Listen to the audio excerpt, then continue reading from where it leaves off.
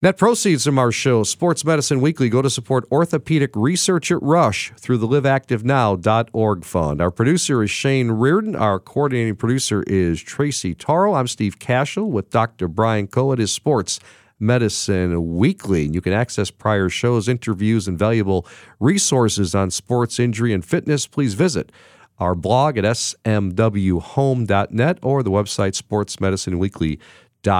Time now for one of our staples of the show. It is the Ask the Doctor segment here on Sports Medicine Weekly, giving our listeners the opportunity to have Dr. Cole address their specific sports injury issues. Very easy to get involved. Just go to our website, sportsmedicineweekly.com, click on the homepage, and also you will see the picture of Dr. Cole and yours truly on the right side of that homepage. Click on the link, and you can ask your question. Dr. Cole, you ready? Question number one, I have not worked out in a long time and want to get back in the gym. How can I return to working out safely? Steve, this is a true case of use it or lose it, right? So you lose your cardio capacity pretty quickly. Within 2 to 3 weeks, you can almost get to not rock bottom, but pretty darn close. So especially with cardio, you lose it fast. Resistive training, you lose it relatively fast. The good news is when you get back to it, for example, if you're in a strength and conditioning program, your muscles have lots of muscle memory. So I know you're on a reasonably regular program, and you probably remember when you get back to it, if you've been off for a while, you still can do it well. But one of the challenges is you're at high risk of getting what we call DOMS, which is delayed onset muscle soreness.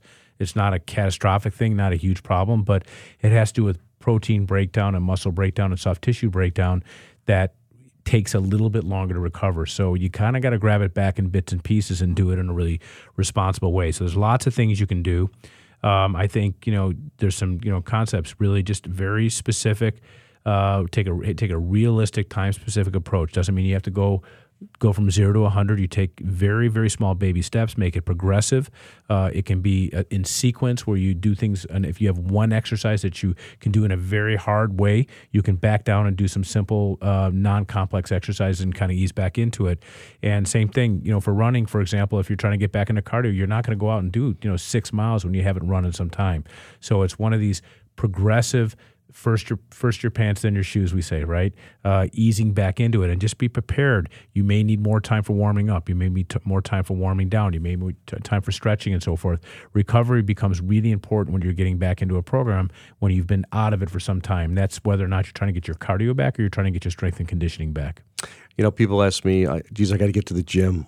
How can I get back there? You know what? Go for 20 minutes. Do something, right? You're never going to be worse after exercise than before in that capacity, right? Yep. So that's one of the challenges. 20 minutes leads to 30 minutes to 40 minutes the third time, right? Right. That's one of the challenges. People say, well, I just don't have the time I want to get back into the gym. It's okay to start slow.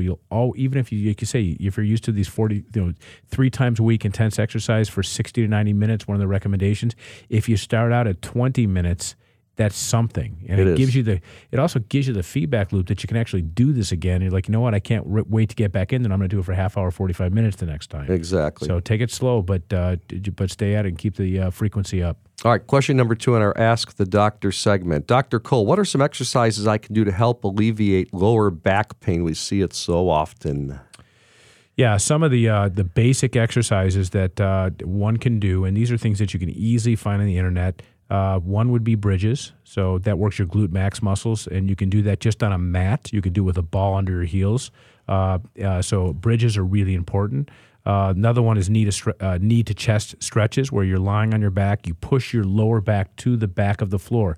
So it's really important to reverse what we call lordosis, where you have that arch in your lower back.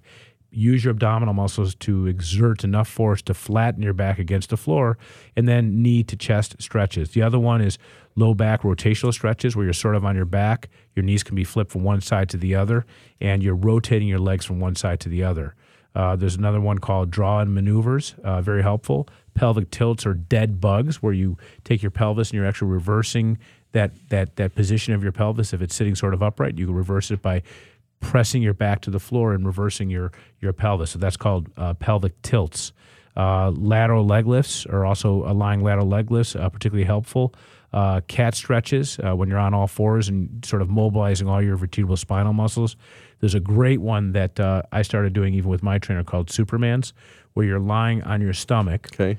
and you're basically extending your back, putting your arms up and your legs up behind you. So you're basically resting on your belly. Can you picture that? Yep. So a Superman, like Superman, right? And then there's a progression of that where you can actually take a bar or a foam roller or something, and with your hands that are in front of you while you're sort of in that Superman position, use that to pull the foam roller behind your head. So you retract your arms and bring it behind your head. Good for the back, absolutely. And really good for the back. That's an awesome one.